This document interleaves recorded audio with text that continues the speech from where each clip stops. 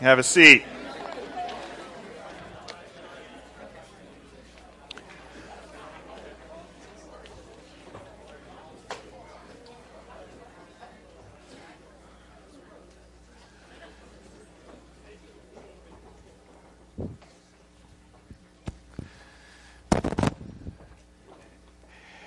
There's different ways for us to look at this story of Jesus walking on the water.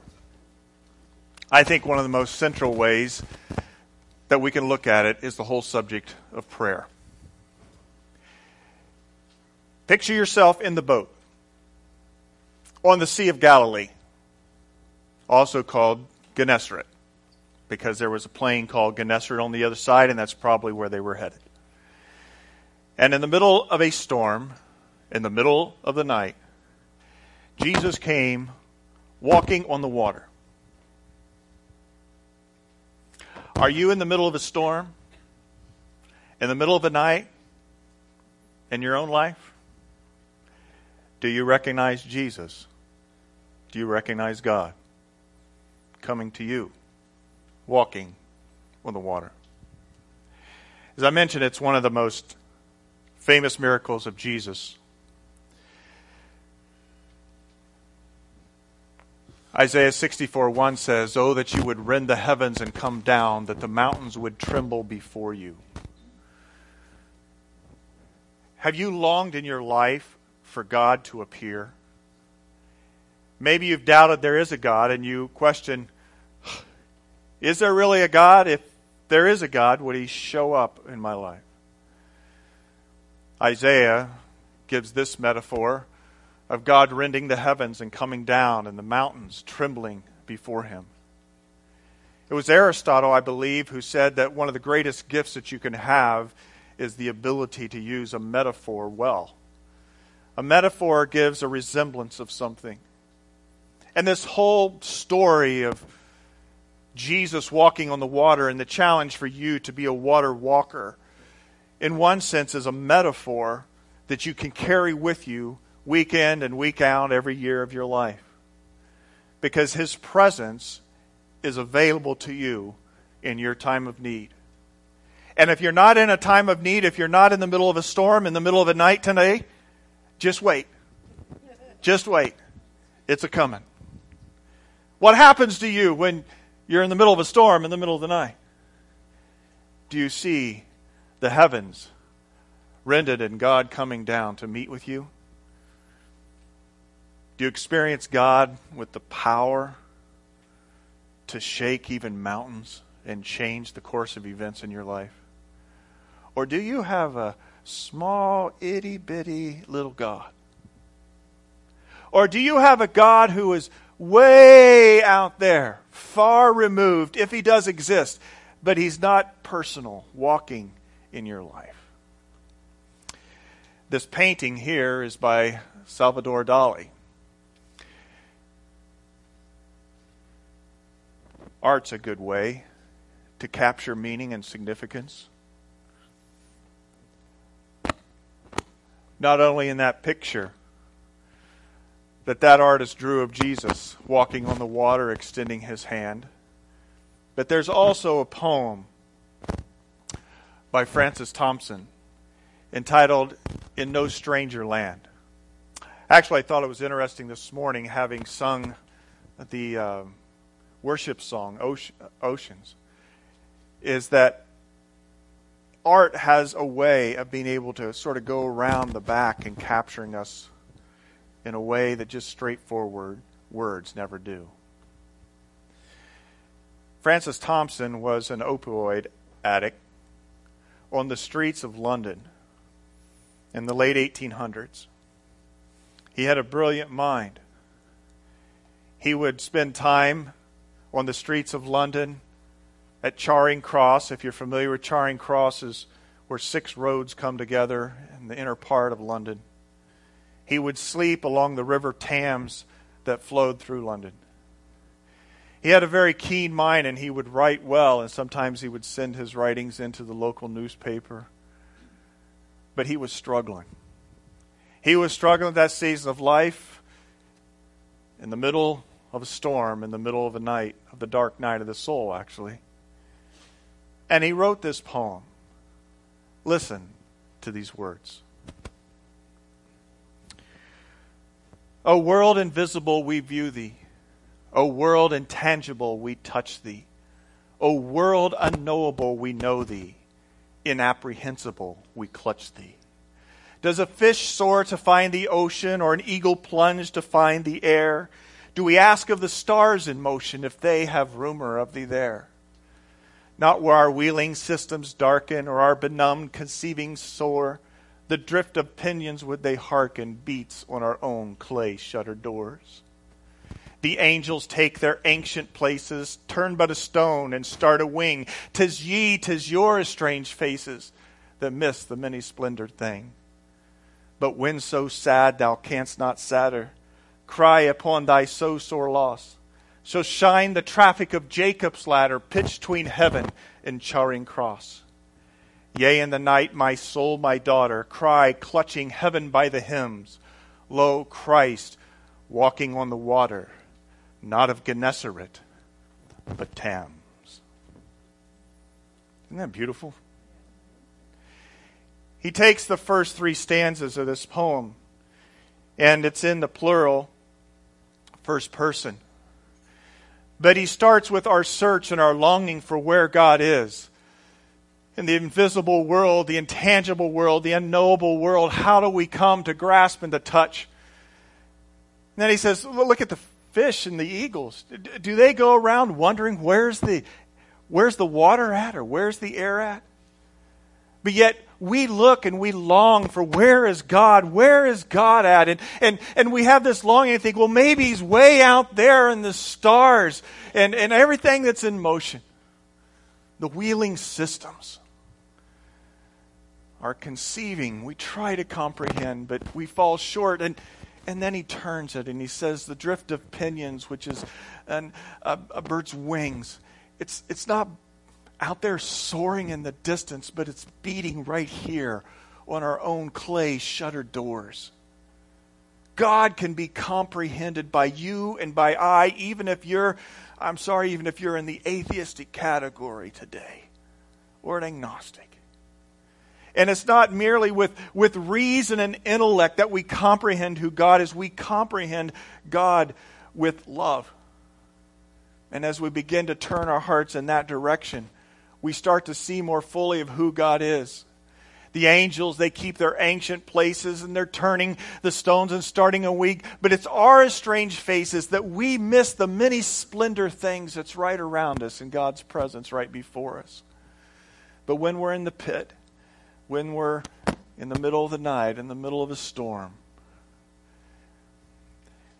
what can shine through is the traffic of Jacob's ladder. Do you remember that story? In the Old Testament, Jacob was running from Esau, and there was this place.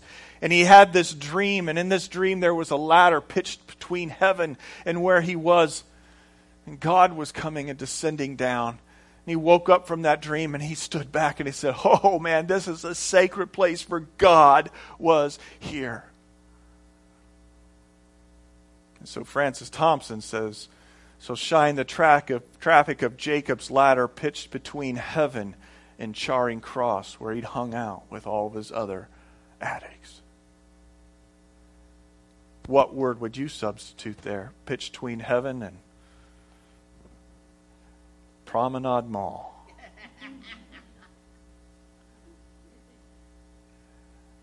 God descending. Jesus talked about it in John. When he called his disciples, he says, you're amazed at this? He says, you will see the heavens open and angels ascending and descending before the throne. Heaven is not some distance, far away place. And that's why he says, yea, in the night, my son, my soul, my daughter, cry, clutching heaven by the hems. I want to hang on to the little bit that I know.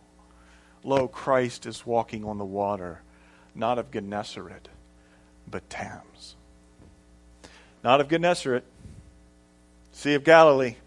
That's not the only place that Jesus walked on water. He walks on the water of our lives and our communities. Substitute Lake Elsinore or Lake Skinner. There's not a lot of bodies of water around here. Haverston Lake maybe, right? Jesus appears and he walks in your life, in your neighborhood, into your home. And I don't know about you, but there's been many a times in my life where I've cried out to God, clutching heaven by the hems, where are you? Sensing his distance, but then to see him revealed in some measure, in some manner, in some event, in some person, in some study, whatever it may be, in some dream even, where you wake up and you go, whoa, the presence of God is here with me. Lo, Christ walking on the water. Not of Gennesaret, not some old-time story that you read about in the Scriptures that Pastor Carey preaches on for a few weeks on a Sunday morning in the summer of 2018. It's a story about a real living God who walks in your life and in my life. Walks on the water, not of Gennesaret, but of the valley in which I live. You know, one of my deep, grievous things when I look at the church, when I look at our country, when I look even at our own individual lives, is when we get caught up, not in fake news, but in fake faith. And fake faith is pretending that there's a God. Pretending that maybe, we could talk to God or some prayer, but we pretend and we don't have actual experience, authentic, true living reality of Jesus in our presence. Jesus. That's what all this is about. That's why we send kids to camp. That's why we gather for worship. It's not because of a religion or ritual or church going. It's because of a living, dynamic person who chooses to walk in the storms of your life and my life and minister his power and his wonder and his miracles to us. And our friends who are in the boat as well. Is your faith real? Or is it pretend? Now, catch me here. I'm not condemning a pretend kind of thing. Because many times we hope that there is a living God. We hope that Jesus is real. We hope that he rose from the grave, that he's alive, that he's able to minister miracles in our life. We hope that, but we really don't have a lot of confidence and faith in it. Well, you start there, and then you begin to open your eyes to the presence of the Lord.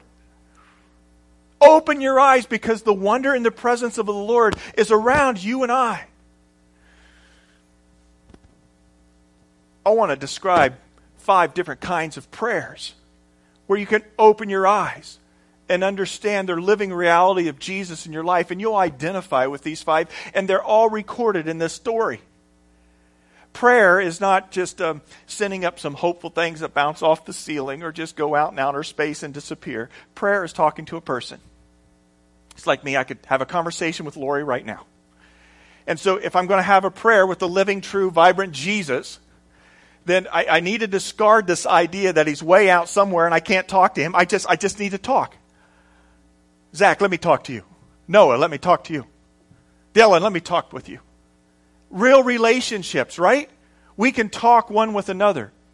Well, this Jesus that wants to show up in your life, God himself, it's sort of pretty cool. It's even better than the internet, all right, and some type of wireless system. He speaks directly to your heart and your soul, and he can open up your eyes and you can see the wonder of who he is all around you. But you got to believe that that's possible. Don't get caught up in the fake stuff. Get caught up in the real stuff. So here is the first prayer. The first prayer is the prayer of fear. Here they are walking. Here they are in the boat, and Jesus comes walking by, it says. And remember how they described him walking by? They're in trouble, far away from the land. The strong wind had risen. They're fighting the heavy waves. 3 o'clock in the morning, Jesus came toward them, walking on the water. He was going to walk past them by to show his glory, we talked about. When the disciples saw him on the water, they were terrified. In their fear, they cried out. Let's all say it together. Ready? It's a ghost. Have you ever said that in your own life? Have you ever thought you saw a ghost? Maybe you don't believe in ghosts. I don't know if I believe in ghosts. I do believe in the spirit realm, and I do know that spirits can have their ways of describing reality and walking in this reality. But here they were 2,000 years ago, and they're sitting in this boat, and they go, oh my goodness, oh my Lord, it's a ghost. You may be right there with your prayer life. not even believing fully in God, but there's something in you that goes, oh my goodness, oh my Lord, what's going on? What's going on in my world? What's going on in my personal life? What just happened to me? It is a prayer that calls out in fear. Do you know that Scripture, if you took this Scripture, that it's exhorted to fear not. You know how many times fear not shows up in the Bible? 365 times. Enough for one day of one time for every day of the year. Fear not. Fear. Why? Why? Because fear is a natural human thing. You ever been spooked, been scared? Not necessarily by ghosts, but by reality, by what you have to do and accomplish in life, by something that's happened to you, that's hurt and harmed you, and there's fear that seizes you. In that moment of fear, you can cry out and you can pray to God. And a prayer of fear is an okay kind of prayer. In fact, many times that's where it starts. Now, we like to be competent to the point of being arrogant sometimes in life. And so we don't like to cry out and think that we need God. I'm pretty good on my own. I'm chugging along. I don't need God because, well, I don't want there to be a God. Then I can't be in control and lead my own life. Right? But we hit the wall. We hit a place. Fear seizes us. And it haven't seized you yet. Just keep waiting. It will. And in that moment, when you cry out, you are headed in a good direction. Your prayer of fear can lead you to a good place. For the second is the prayer of seeking. The prayer of seeking. Is it you, Lord? Jesus spoke to them at once. Don't be afraid. He said, take courage. I am here. Then Peter called to him, Lord, if it's really you. Now, they're in a storm. They're fishermen. The boat's being tossed. They don't know why Jesus fully stayed back behind after the feeding of the 5,000 on the hill. He's going to dismiss them. And my goodness, Jesus, if you're going to join us and you're going to come walking on the water, why don't you just come to the boat and solve this thing, right? And we said the first week, one of my questions is, why didn't he calm the waters before he had Peter walk on the water, right? But here Jesus is appearing to them. He says, take courage because I'm going to send the Coast Guard. Does he say that? Take courage because there's a big yacht coming to rescue all of us. Or take courage, I see the storms going away. I see clouds, I see the stars breaking through in the middle of the night.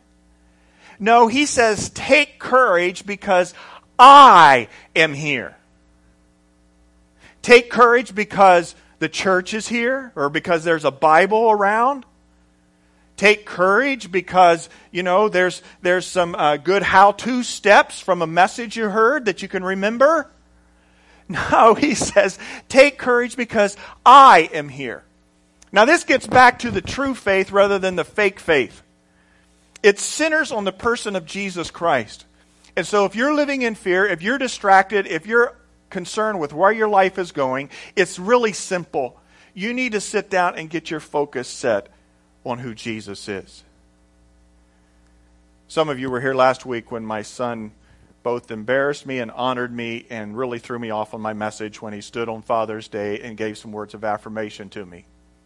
Ryan likes to take his extra spending money and do little trips. And he texted us yesterday a picture of, guess where I'm at? We're going, great. Where's Ryan at this weekend? He decided to jump in a train and go up the coast of California in one of those little cabins you can get. And he was telling us a little bit about his excursion, and then he's going to take some free air miles and fly back. And he just needed some hermit time, but he didn't want to stay in his apartment. So, good job, Ryan. You came up with another cool idea to spend your weekend.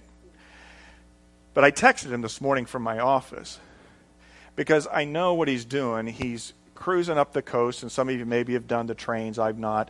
And you're looking out at God's creation, and you're seeing the ocean, those kinds of things. And he's going to end up in Seattle later today. But I'm thinking there my son is. How can I encourage him on this Lord's Day? He's not in church, but he can be with Jesus And so I exhorted him on a couple texts, and I encouraged him to spend time with Jesus. As you're in that train cabin, reflect for your time of worship on the person of Jesus. And I encourage you to do that. If you're struggling in your spiritual life right now, open your Bibles, read the red letter words, read stories about Jesus. Let Jesus speak to you. As Jesus showed up on that water in the middle of the storm, in the middle of the night, he said, "Don't be afraid, take courage. I am here." Now then, some of our response is just like Peter's. Okay, maybe you're not a ghost. Is that really you? Ask him. Ask him. Some of you have been flying so fast, so long, and now you're trying to figure out your vacation time and how to chill out some during the summer to be able to make it through to the fall, and you can't breathe. You can't slow down enough to experience that Christ is walking on the water, not of Gennesaret, but of your road. Spend time with Jesus, seeking prayer, crying out to him, "Lord, are you there? Is it really you?" In Jeremiah 29:12 it says, "Then you will call upon me and come and pray to me, and I will listen to you. You will seek me and find me when you seek me with half a heart." No, with all your heart. When's the last time you put that at the front of your agenda for the week? Top of your schedule, blocked out time. Someone else wanted to meet with you, but you just need to say, "I've got a meeting." And my meeting, you don't even tell them who the meeting's with. I just got a meeting with an important person for 2 hours during a long lunch break. And your meeting is to seek Jesus with all of your heart. Go somewhere. Take some moments. Maybe before you go to bed. Maybe get up early. Seek him with all of your heart, and you will find that he is walking on the water with you. Third prayer is the prayer of action.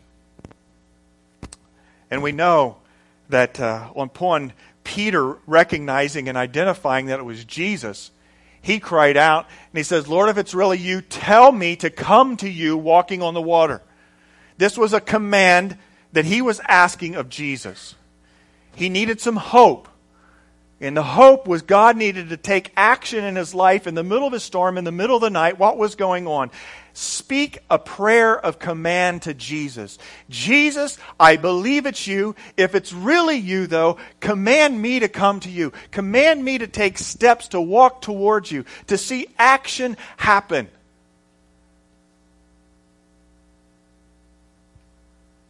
Do you ever feel a little sheepish about this idea, about commanding Jesus? Tell me to come to you. Peter, who are you?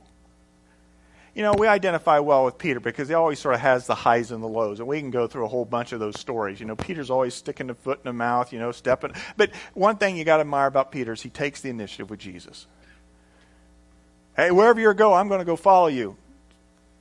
Jesus says, "Yeah, right. Before the cock crows, you're going to deny me 3 times." Right? It's those kinds of situations where you find Peter, and here he is, Peter in the boat, and he says, "Hey, that's you, Jesus. Hey, command me to come to you." It's a little arrogant and bold almost, isn't it?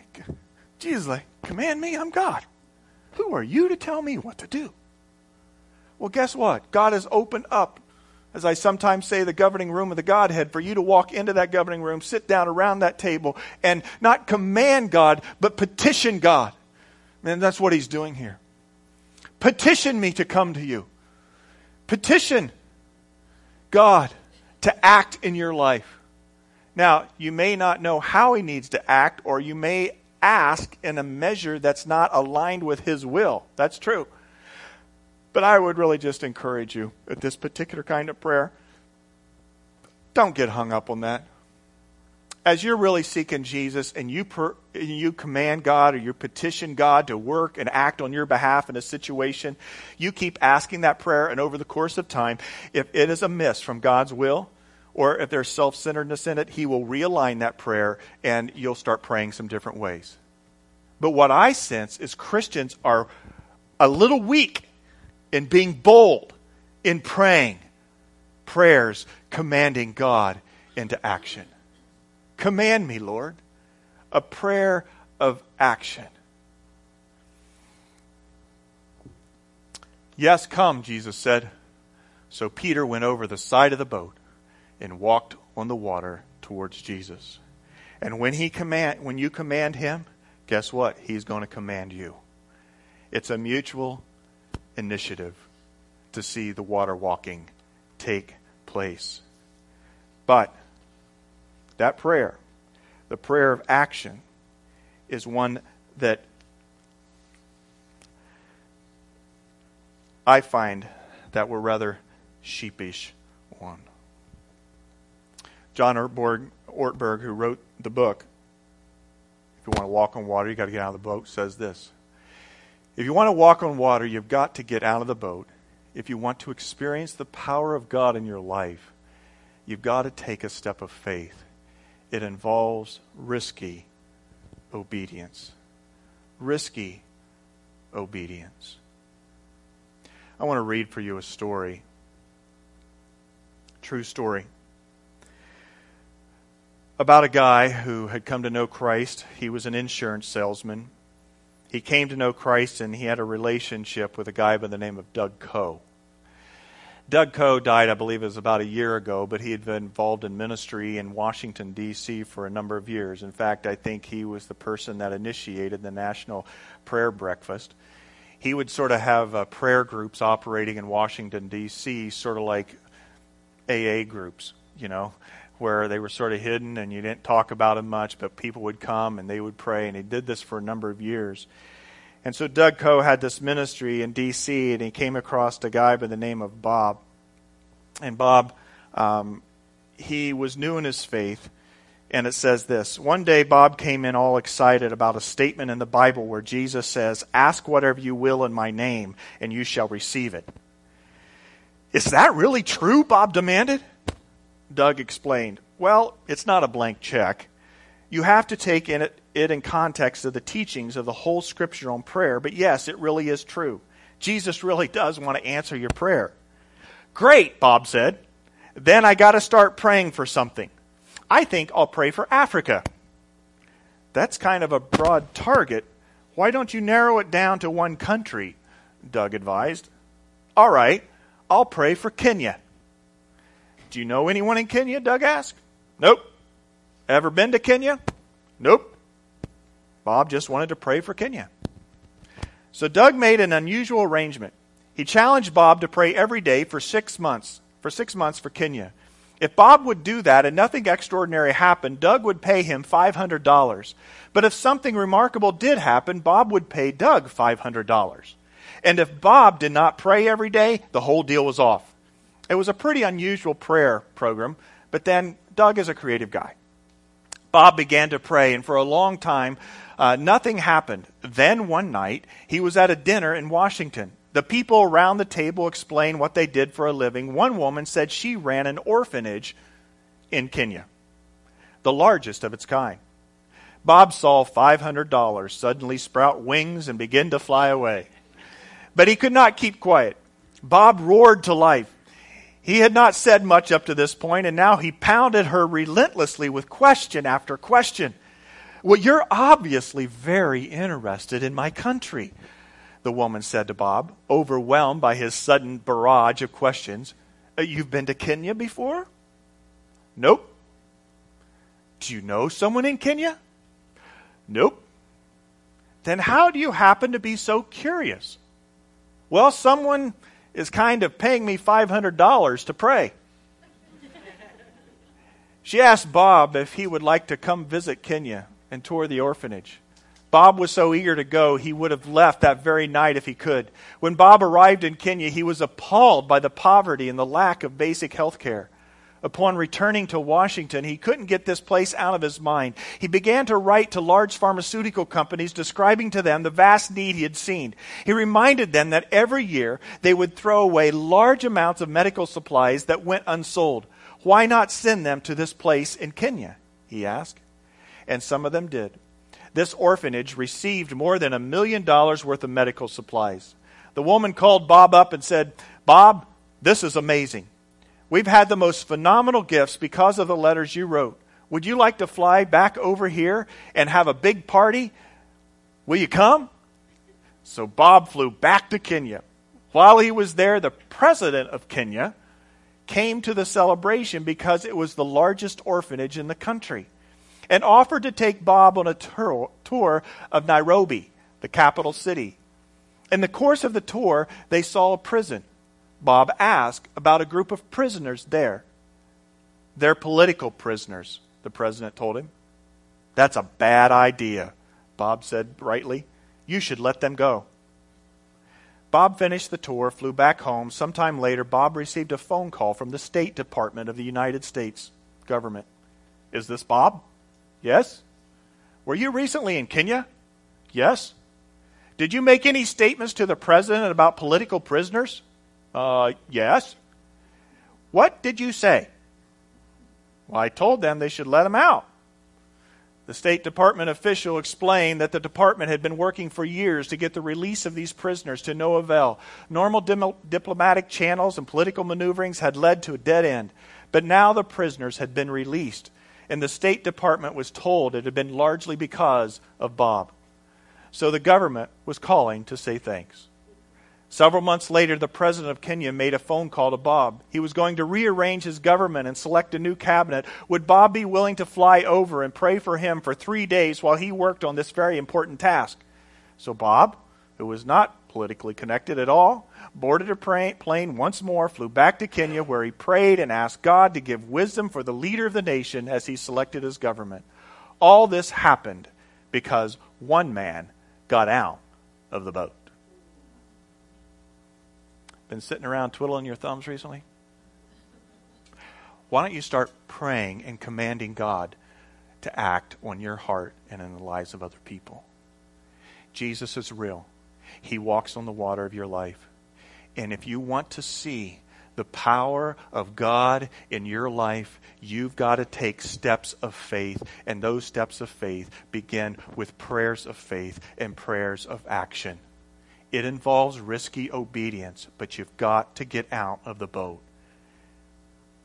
The little thing that Joe did there for camp, we all recognize those kinds of commercials where they're tugging on your heart. Oh, the animals need to be adopted, and that's fine if you adopt your animals. Or this type of, or here's, it's like, oh, the empathy's there. Joe's saying, hey, you want to sponsor a kid for camp, summer boredom. That was very creative. But sometimes I wonder, could God bleed on you his heart for the needs in our world, in the needs of your life?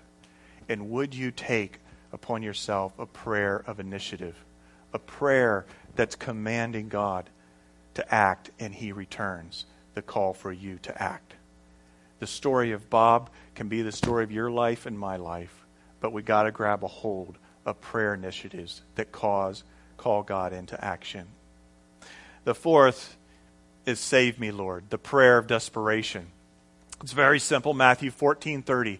But when he saw the strong wind and the waves, he was terrified and began to sink. "Save me, Lord," he shouted. Right there, that's the shortest prayer in the Bible. How many of you have prayed that prayer before? Save me, Lord. I am in over my head. You start to look around, you see the circumstances, you're called into action, you believe Jesus was there at the beginning, you were inspired by Jesus to start taking the walk, and then all of a sudden you took your eyes off Jesus and your walk was no longer sustained.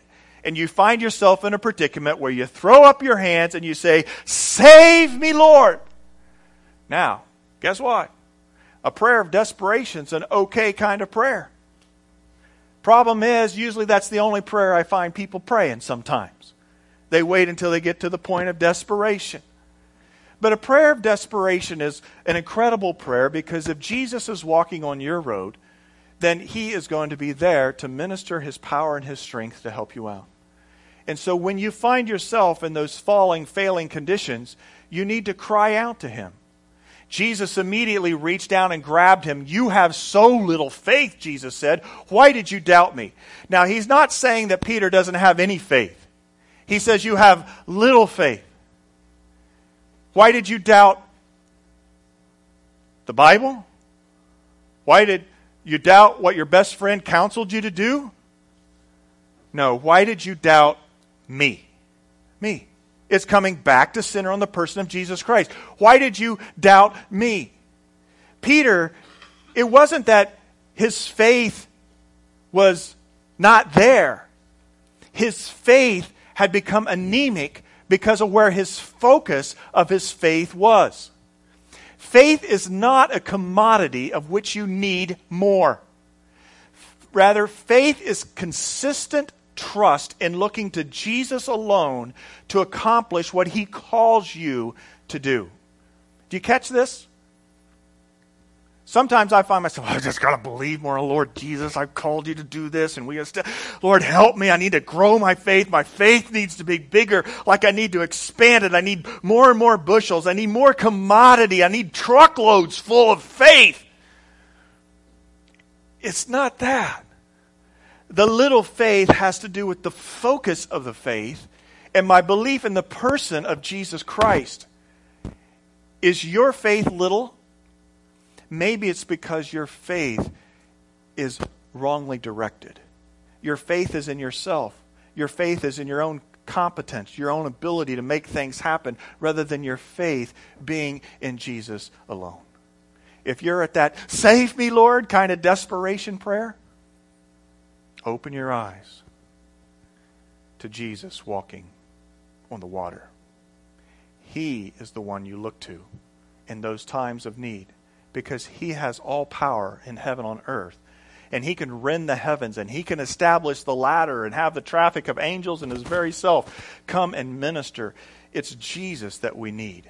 And it was Jesus that reached down into the sinking Peter and pulled him up, got him into the boat. Jesus truly is the focus of our prayer. And the fifth and the last is this: the prayer of worship. "You are Lord." When they climbed back into the boat, the wind stopped.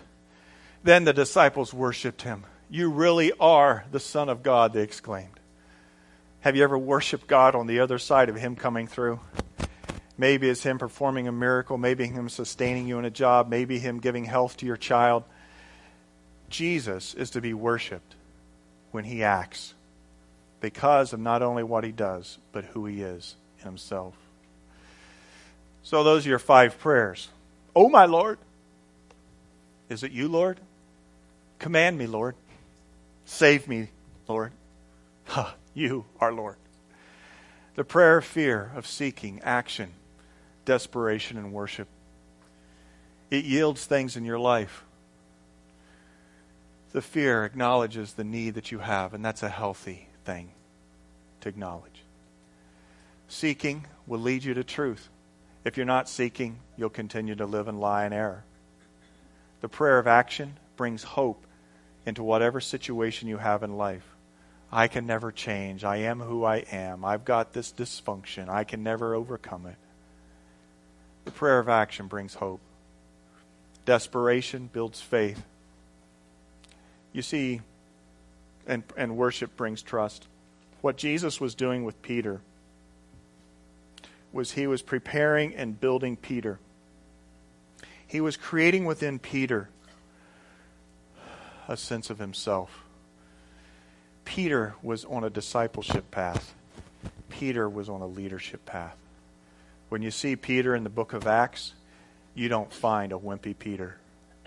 When you read the epistles of Peter, you find him talking boldly about faith and strength. Why? Because of these water-walking kinds of experiences. 3 takeaways real quick. Learn to practice the presence of Jesus. Learn to open your conscious attention to Jesus everywhere you go, and develop a line of communication with him in all of your circumstances. That's takeaway number 1. Learn to practice the presence of Jesus.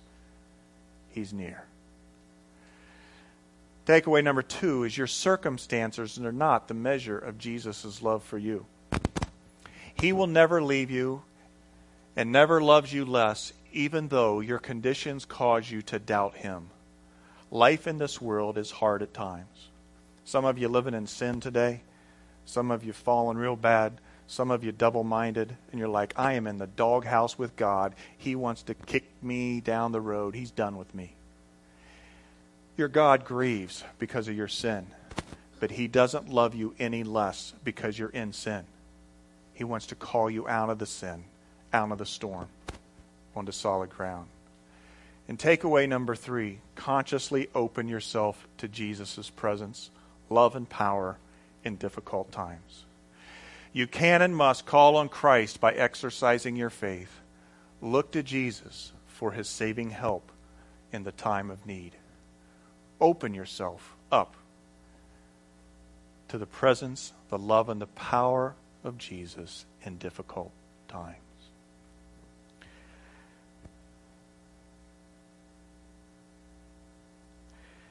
Each of us are walking our own road of circumstances and challenges. As many of you know, as your pastor, I'm walking a very challenging road of getting out of the boat and leading us as a body into the fall with a new season of ministry. And this week I had one of those things of I saw the wind. Now you can't really see wind, right? You see what wind does. It causes the storm. And I again had to make sure that I practiced what I preached and got my eyes back on Jesus. Because when you're trying to move into a new dimension of ministry, a new location, a new facility, there's a lot of challenges. One of those challenges is financial challenges, because you realize all the things you need to buy or to make or help improve and stuff you need to do. And many of you jumped on board and helped with this whole transition and the Vision 2018 thing, which I'm so grateful for. And I really believe it's Jesus calling us all together. And we said our initial gifts, that this would be the last Sunday, try to get in those upfront gifts, and then we go to our commitments for our monthly gifts for the next 12 months. And all that's great as God's leading. And yeah, most of you gotten those gifts in, excited about that. There's still some outstanding and all that.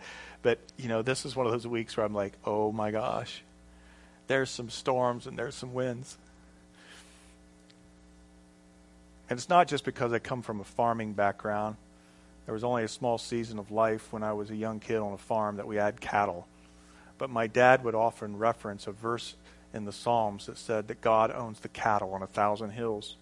So in the midst of me needing to get my eyes on Jesus this week, in the midst of the storm, in the middle of the night, I Googled that psalm and looked for some images. And this is one of many that I copied and pasted. He owns the cattle on 1,000 hills. Psalm 50, verse 10. You ever heard that verse? It's talking about the wealth of God. He owns the cattle on 1,000 hills. And for whatever reason, in my mind, I always think that God owns 1,000 cattle. But it doesn't say God owns 1,000 cattle. It says God owns the cattle on 1,000 hills. He has all the resources. And I had to spend time as I was trying to walk on the water this week and starting to see the wind and sink and say, Lord Jesus, I need to get my sights set back on you. You own the cattle on 1,000 hills. You've called us in this step of faith. And that step of faith stretches us in many ways. But this is the Lord's deal. It's his resources. And he has all the resources needed to do the ministry he's calling us to do as we step into the fall. Just a simple story of how I've had to turn my eyes to Jesus. Have you had to turn your eyes to Jesus recently? Do you need to turn your eyes to Jesus today? I'm going to ask the ushers to come forward to receive the Lord's tithes and offerings, as well as your